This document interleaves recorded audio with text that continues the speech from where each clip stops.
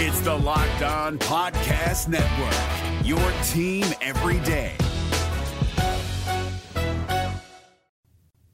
Welcome into Hittin Hard with John Chuckery here on Locked On Sports Atlanta. Today on the show, Tony Ressler spoke, but did he say anything?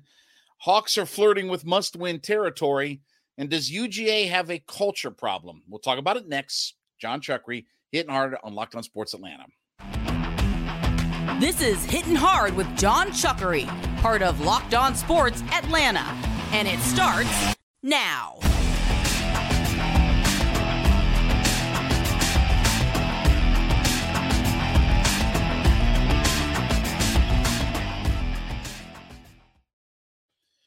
Hittin Hard is brought to you by FanDuel Sportsbook, the official sportsbook of Locked On. Make every moment more. Visit FanDuel.com/LockedOn today to get started. We ask you to head over to YouTube.com, put Locked On Sports Atlanta into your search browser. When you get there, hit that subscribe button, leave us a comment. We are free and available to download on all of your favorite podcast platforms, including Spotify, Odyssey, Apple Podcasts, wherever you get your favorites. We can also be found on Roku and Amazon Fire. Yes, we are available on those platforms as well. And then give me a follow on my personal Twitter page at JMCH316. Well, Tony Ressler, the Hawks owner, was doing the media rounds, and he spoke to Jeff Schultz of The Athletic. He spoke to Lauren Williams, the beat writer for the Atlanta Journal-Constitution. He spoke with the afternoon show on our radio program. He was speaking all around. Spoke to Woj, spoke to everybody, okay? But did he say anything? Now, I'm going to read you one quote because this kind of sums up a lot of where the direction of these conversations go. Lauren Williams asked him the question, how much of a voice does your son, Nick, have in some of the decision-making of the organization and running some of the basketball operations? This is what Tony said in his answer. Quote, I fully acknowledge, for whatever it's worth, that my son, who I'm so proud of doing a great job, has a voice in the organization. By no means does he make any of these decisions. Again, when I don't give an interview about what happened, it seems people create things that I'm trying to put those to bed. So the simple answer is Nick works in the basketball organization, helps me in both the business and basketball operations, help me understand the goings on of the organization, if you will, helps me evaluate what we're doing. Okay, did anybody understand any of that? Did he say he's got a voice, but he doesn't decision make? He's part of the organization, but what does he really do? And that was a lot of what Tony Ressler had to say. So we don't know what Nick Ressler's role is, although he is listed as the vice president of basketball operations. What does that mean? Define his specific role. Well, he organizes and he helps and he does this. Okay. And then everything that he had to say. And when I heard the interview on our afternoon show on the radio and I read some of these comments, I can tell you that he was very guarded in the responses that he gave. He was very protective of what he had to say. Right. So one of the other things that he brought up was, everything is collaborative now. It's more communicative. Okay, what does all of that mean? Because he said the thing about Landry Fields is that, we have much more collaboration in the organization. We're much more communicative. Okay, does that mean Tony Ressler is in on the discussions? But at the same time, then he says, no, Landry Fields helps with, he's the decision maker. Okay, I understand that Landry Fields isn't asking Tony Ressler who we should take as a backup point guard. Okay, I understand that. Now, the other big takeaway that Tony Ressler had to say, and I'll use the example from the interview with the AJC, is the idea of what the luxury tax is. And Lauren Williams asked him the question, when it comes to the idea of the luxury tax and the reported mandate that there may have been moves needed to be made to keep you guys under the luxury tax, where do you stand with that? Quote, it's a made-up comment, all right? So I want to be clear. We've said this so many times, and I'll say it yet again. We have no fear of the luxury tax. We're not worried about the luxury tax. we go into the luxury tax. Do I think it's a good idea to be incredibly average and in the luxury tax? I'd rather not. I'd rather be contending in the luxury tax or be a great team in the luxury tax. But at the end of the day, I've never suggested a trade to get out of the luxury tax ever. Whoever said that will be giving you an untruth directly, indirectly, intentionally, unintentionally. Never said it, never will. Okay, so do I think that Tony Ressler said, we've got to trade Kevin Huerter so we get under the luxury tax? No, but I do think Tony Ressler has mandated the idea of, are we going to be a team in the luxury tax? It is way too convenient that the Hawks in their dealings, number one, when they traded Kevin Huerter, finished at $1.9 million under the luxury tax. By that move alone, with what they brought back and what they gave up, $1.9 million on the luxury tax. And then the other part of the trade deadline, yes, we got Sadiq Bey and we got a couple other players, but they also freed up some cash so that they had even more of a gap between the luxury tax and where the payroll is. So in some ways, you could say that they, yes, while we got some players back, they slashed some salary for it all. Do I think it was, hey, you need to trade Kevin Huerter so we'll be under the luxury tax? No. But do I think that there was a mandate first presented to Travis Schlenk and then to Landry Fields of, hey, I don't want to be an average team going into the luxury tax? Because what are the Hawks right now? Let me see. They are, average. And he said when he made those comments at the end of the year that they would go in the luxury tax if it made sense. Well, does it make sense right now to be a luxury tax team when you're, 500 team and you're coming off a law? I mean, no. But again, it's all semantics with some of this stuff. Nick Ressler's helping in the organization. Well, what does he do specifically? Like, okay, when he gets to work, does he order breakfast? Is he taking orders for lunch? Does he say, hey, how about that game last night? I mean, what exactly does he do? And do I think that, again, is Tony Ressler calling up, Landry Fields and saying, hey, Landry, you should be looking at this backup point guard for the New Orleans Pelicans. I think he's a really good player. What? Or is he saying that, hey, Travis, yeah, listen, we need to get rid of Kevin Huerter, not because we don't like him, but because he makes us luxury tax below the luxury tax line. Do I think those conversations are happening? No. But the top is mandated. Where do we want to be as an organization? Hey, if it makes sense, we'll get in the luxury. Hey, and he's been all hyped up about that. When has it made sense? And I think that that's a big reason why Travis Schlenk is not here anymore. So, and I heard the interview with our afternoon show. I read the entire article from Lauren Williams. I read the comments to Woj and stuff like that. And they all say the same thing. Oh, well, we're more collaborative now. We're more communicative now. Well, what does all that mean? Again, if Landry Fields is the president of basketball operations and he's got all the final say, then what do you have to communicate for? If there's one guy in charge of what we do from the basketball side, what do you have to communicate with everybody else for? What do you got to communicate with the owner and the owner's son and this person and that person? What do you got to do all that for? If there's one voice and there's one guy in charge, what do you need everybody else for?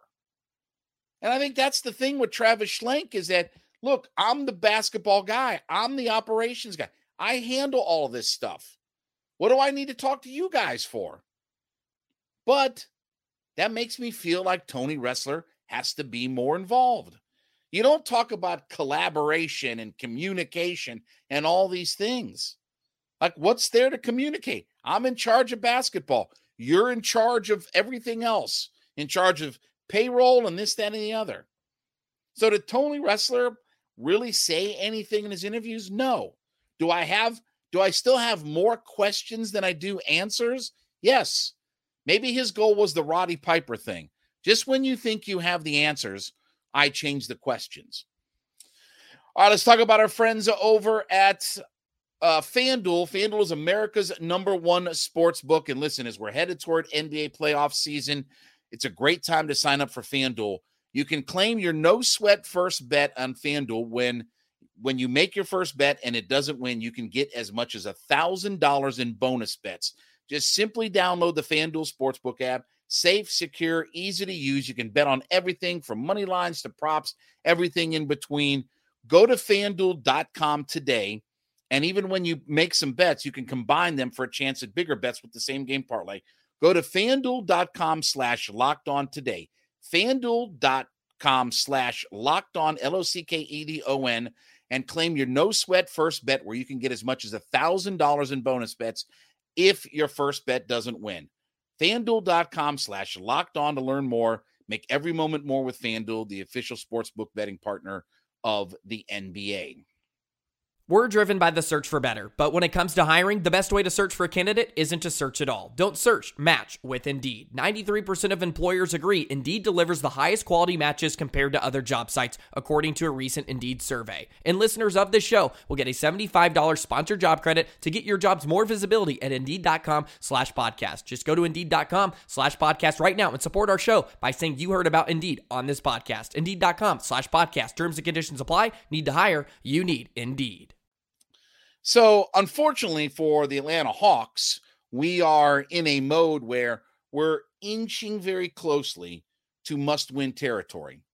Now, again, a microcosm of one game and the scope of 82 and things like that. But if the Hawks lose tonight and they're back in Miami, so good job on Friday. They won. We kind of predicted all that. I thought that Portland coming east and all that good stuff, that would result in a loss. Really good win. DeJounte Murray was outstanding. Had the game of his life. He scored his most points in his career with 41 points. And then they come back the next night. They're down in Miami. I know the plane didn't land till 2:30. Blah, blah, blah. That's all excuses, okay? Because Murray and Trae Young were not good. And while Murray was 5 for 5 from 3 on Friday, he was 0 for 5 from 3 on Saturday. So they dropped one, and again, they made that game sort of close, but they were never in that game. John Collins only played 16 minutes in the game. The bench is shortening. We got a lot of things to figure out. But again, as we said, the Toronto Raptors are only a half game behind the Atlanta Hawks. And while, Friday night was really good, and going into Saturday, hey, listen, if we win on Saturday, we can move up to the 7 seed. Well, guess what? If you lose tonight and Toronto wins, you're going down to the 9 seed. So, again, the season is for this year, it's you got to think about it sort of in a microcosm. Clint Capella, others said, hey, we want to try to get up to number 6 in this, that, and the other. Hey, we had 2 really good days of practice and things like that. But we talked about this last week. Everything is working against the Atlanta Hawks. They're now 2-7 in back-to-backs. Well, guess what happens at the end of the week?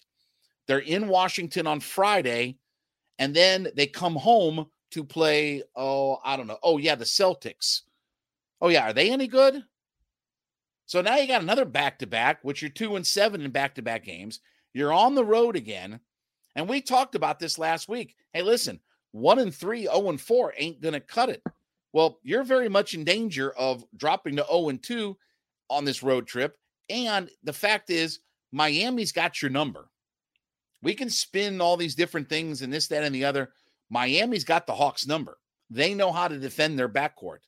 And we talked about this, last week and weeks.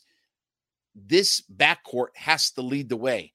I can't count on John Collins. I can't count on DeAndre Hunter. I can't count on Clint Capella or Bogey or Sadiq Bey to really step up and win us a game right now. But I can count on my backcourt, because my backcourt is going to dictate how and what and why and everything happens with this team. Like that or not, this is a very backcourt-driven team, and it's what we wanted, and it's what we expected when we went into the season. Hey, Trae and DeJounte, they're the alpha males of this team. They can coexist if they work together and this, that, and the other. And listen, they were outstanding the other night, right? DeJounte on Friday, 41 points. Trae Young was outstanding. It all came together, and they did what they had to do, and they pretty much controlled that entire game against Portland. And then you come back, and I know it was late and all this, that, and the other, but still, it's the way the schedule is. And I understand that the schedule makers have done the Hawks no favors right now with games on the road, 4 games in 2 cities on the road, 2 back-to-backs within a week of one. I get all that. But if you start fumbling this thing all around, you're going to get in a mode where you're going to have to start winning some games. You're going to have to get out of your comfort zone of winning. You're going to have to beat Miami. You're going to have to go on the road and beat Washington. You're going to have to win in a back-to-back scenario. All the things that the Hawks have not done very well over the course of this year and even last year are going to have to start happening. Or the result is, I don't know what your season is. And again, it'll give more ammunition to the idea of we shouldn't have been a luxury tax team. We're not very good, this, that, and the other. It feeds into that narrative. So Hawks better think about, trying to at least get a win tonight. Okay? Find a way to win. It's not been a very easy thing to do in Miami. Certainly Miami has had your number. Certainly they've played really good defense against the Atlanta Hawks. But you better find a way to win tonight, because if you drop tonight's game, you got to win the 2 in Washington. Not 1, 2 in Washington. And then you need to figure out a way to regroup come Saturday and start. And by the way, the Celtics have lost a little bit here recently, right? The Nets beat them the other night. The Knicks beat them last night, I think it was. So they've been able to get tripped up a little bit. Now they're game and a half behind the Milwaukee Bucks. So you're going to have to start handling your business. But we're treading very, very closely to where we're getting into must-win mode. And right now for the Atlanta Hawks, they don't need to be in any kind of must-win mode. I'm saying forget the 6th seed for now. Just try to win as many games you possibly can. And we'll let the chips fall where they do. Maybe Brooklyn's not so bad. Boston's kind of stubbed their toe a little bit. Maybe Cleveland stubs their toe. Miami, if we can get over that hump. Washington's nipping on our heels. At least we don't play the Raptors, who are half a game behind us. So all of the things that we talked about last week in this schedule, it's if you lose tonight, then I'm telling you, you get in a must-win mode, and you're going to have to rattle off some wins, or this season is going to be lost. And I don't consider the 9 or 10 seed to be successful in any stretch of the imagination. Maybe if you can get to 6 or 7 in your seeding, maybe it salvages itself where you only have to play 1 play-in game. If you win the 7-8 seed play-in game, then you advance to the first round. But if this team is sitting in 9 or 10, that's a disaster right now. That's not where the Hawks want to be. And this season has been everything but anything successful. It's been a failure at this point. All right, let's talk about our friends over at Built Bar. Listen, Built.com is the place to go, as everybody is trying to get healthier. You're eating better for the new year, and you're looking for those low-calorie, low-sugar, low-carb snacks, right? But you want all the protein that goes along with it. Well, Built Bar's got you covered. They've got all the great flavors. They're coming out with new flavors every month. Now, though, besides going to Built.com, you can head over to Walmart, go in the pharmacy section, grab you a box of Built Bars, or you can go to Sam's Club and get you a box of Built Bars. So whether you want to go the brick and mortar route or you want to go online and shop, whatever makes you more comfortable, everything is available to you at either Built.com or Walmart and Sam's Club. So grab your box of Built Bars today, whether you try the marshmallow puffs, whether you try the traditional Built Bars. Get them, pick them up either at Sam's Club, Walmart, or go online to Built.com today. So does UGA have a culture problem? So Kirby Smart did an interview with Mark Schlabach on Friday and talked to him. And here's what Kirby Smart had to say about all of this. Absolutely not. I would say we're far from it. When you talk to people outside of the program that come into it, they talk about what a great culture we do have. And we do an incredible job because I've got a lot of outside entities that come into our program and pour into these young men. Do we have perfect young men and women and players? Not necessarily, but I promise you this, that's the intent, for us to grow these guys and get them better. And I feel good about the culture within our program. So I'll ask the question, do I think that personally that Kirby Smart has a culture problem? I don't think that he does, and I don't dispute what he says, but there is, when you get to the top of the mountain and the pecking order, right? One of the things that the Buffalo Bills always said, Thurman Thomas talked about this, is that if we had lost, or I should say, if we had won the Super Bowl the first time that they were in against the Buffalo Bills or the New York Giants, I should say, when they had that first Super Bowl, Thurman Thomas said that if we hadn't lost that game, we might not have had the drive to get back, suffering from fat cat syndrome and stuff like that. Okay. Do I think that there's a little bit of that goes on within Georgia? Having won two national championships, and you're dealing with guys that are very young, a young age, right? I mean, Stetson's 25 and he's the senior member of the group. You're talking about 20, 22, 21, 22-year-old kids at max. Do I think that they have a little bit of fat cat syndrome and they think that they are the big guys on campus? Yeah. And that's natural. That's where Kirby Smart has to kind of reel some things in and tighten up the reins on some things. And do I think that Kirby Smart let things get a little bit lax and a little bit loose and things like that? Yes. Obviously NIL is a whole different breed. The car that Jalen Carter was driving on the night of the accident when he was, street racing, that was through an NIL deal. That was through a luxury car company up in Ohio somewhere. So it wasn't even like Atlanta, metro area, or anything like that, or Athens or whatever like that. It was from a dealership up in Ohio that deals in luxury cars and had an NIL deal with Jalen Carter. So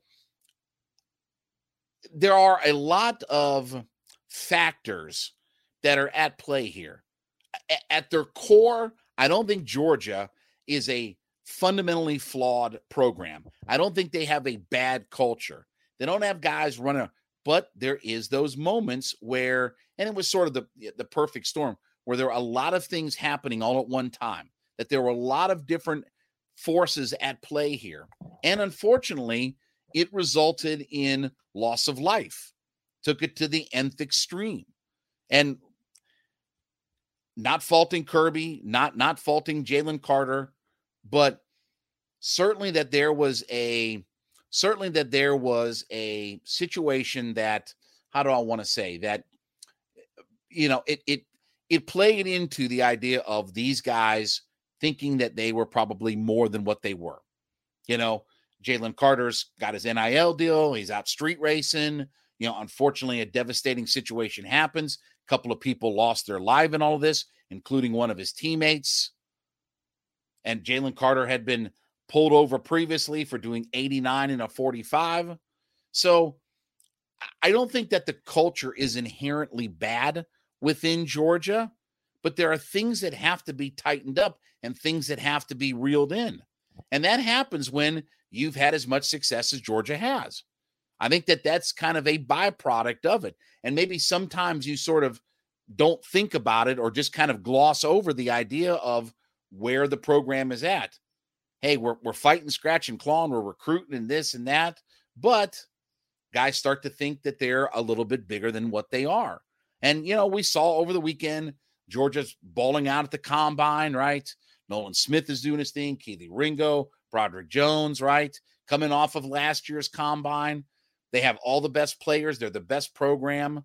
They have the best coach in the country. All of these things are coming together that has lifted Georgia up to the top of the mountain. And they're at the best place that they've ever been in the history of their program. And this is the heady times. It's natural to kind of feel that way. But sometimes you have to bring guys back down and say, look, okay, we've had all the success and things like that, but let's not let all these other outside factors creep into the way we are, the way we're going to operate. So I don't think Kirby has a problem within the program. I don't think that there is an inherent culture issue within. I don't think Kirby Smart has bad guys in the program. Of all the players that are within a football program, are there some bad people? Yes. Do I think Jalen Carter is an inherently bad person? No. I don't think that he is.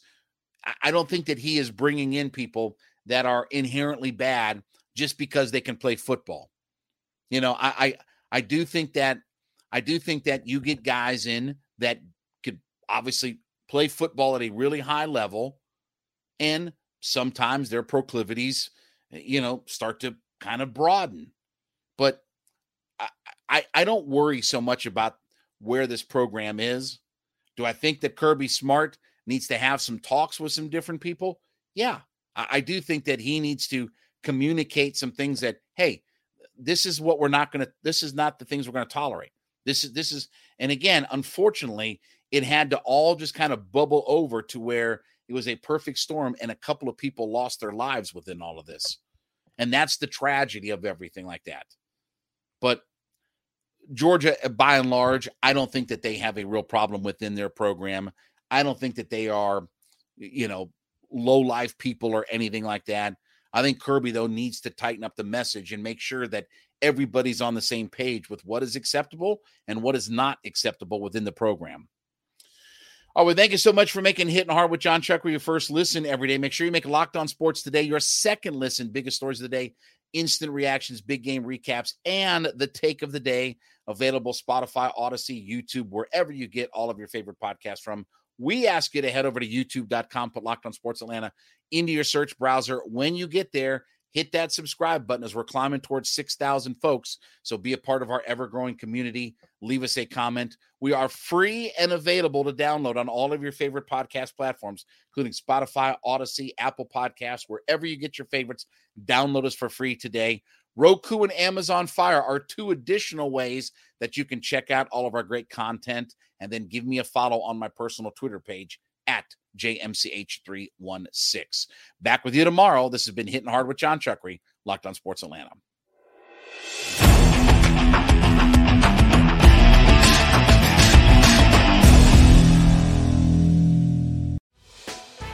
Hey, Prime members, you can listen to this Locked On podcast ad-free on Amazon Music.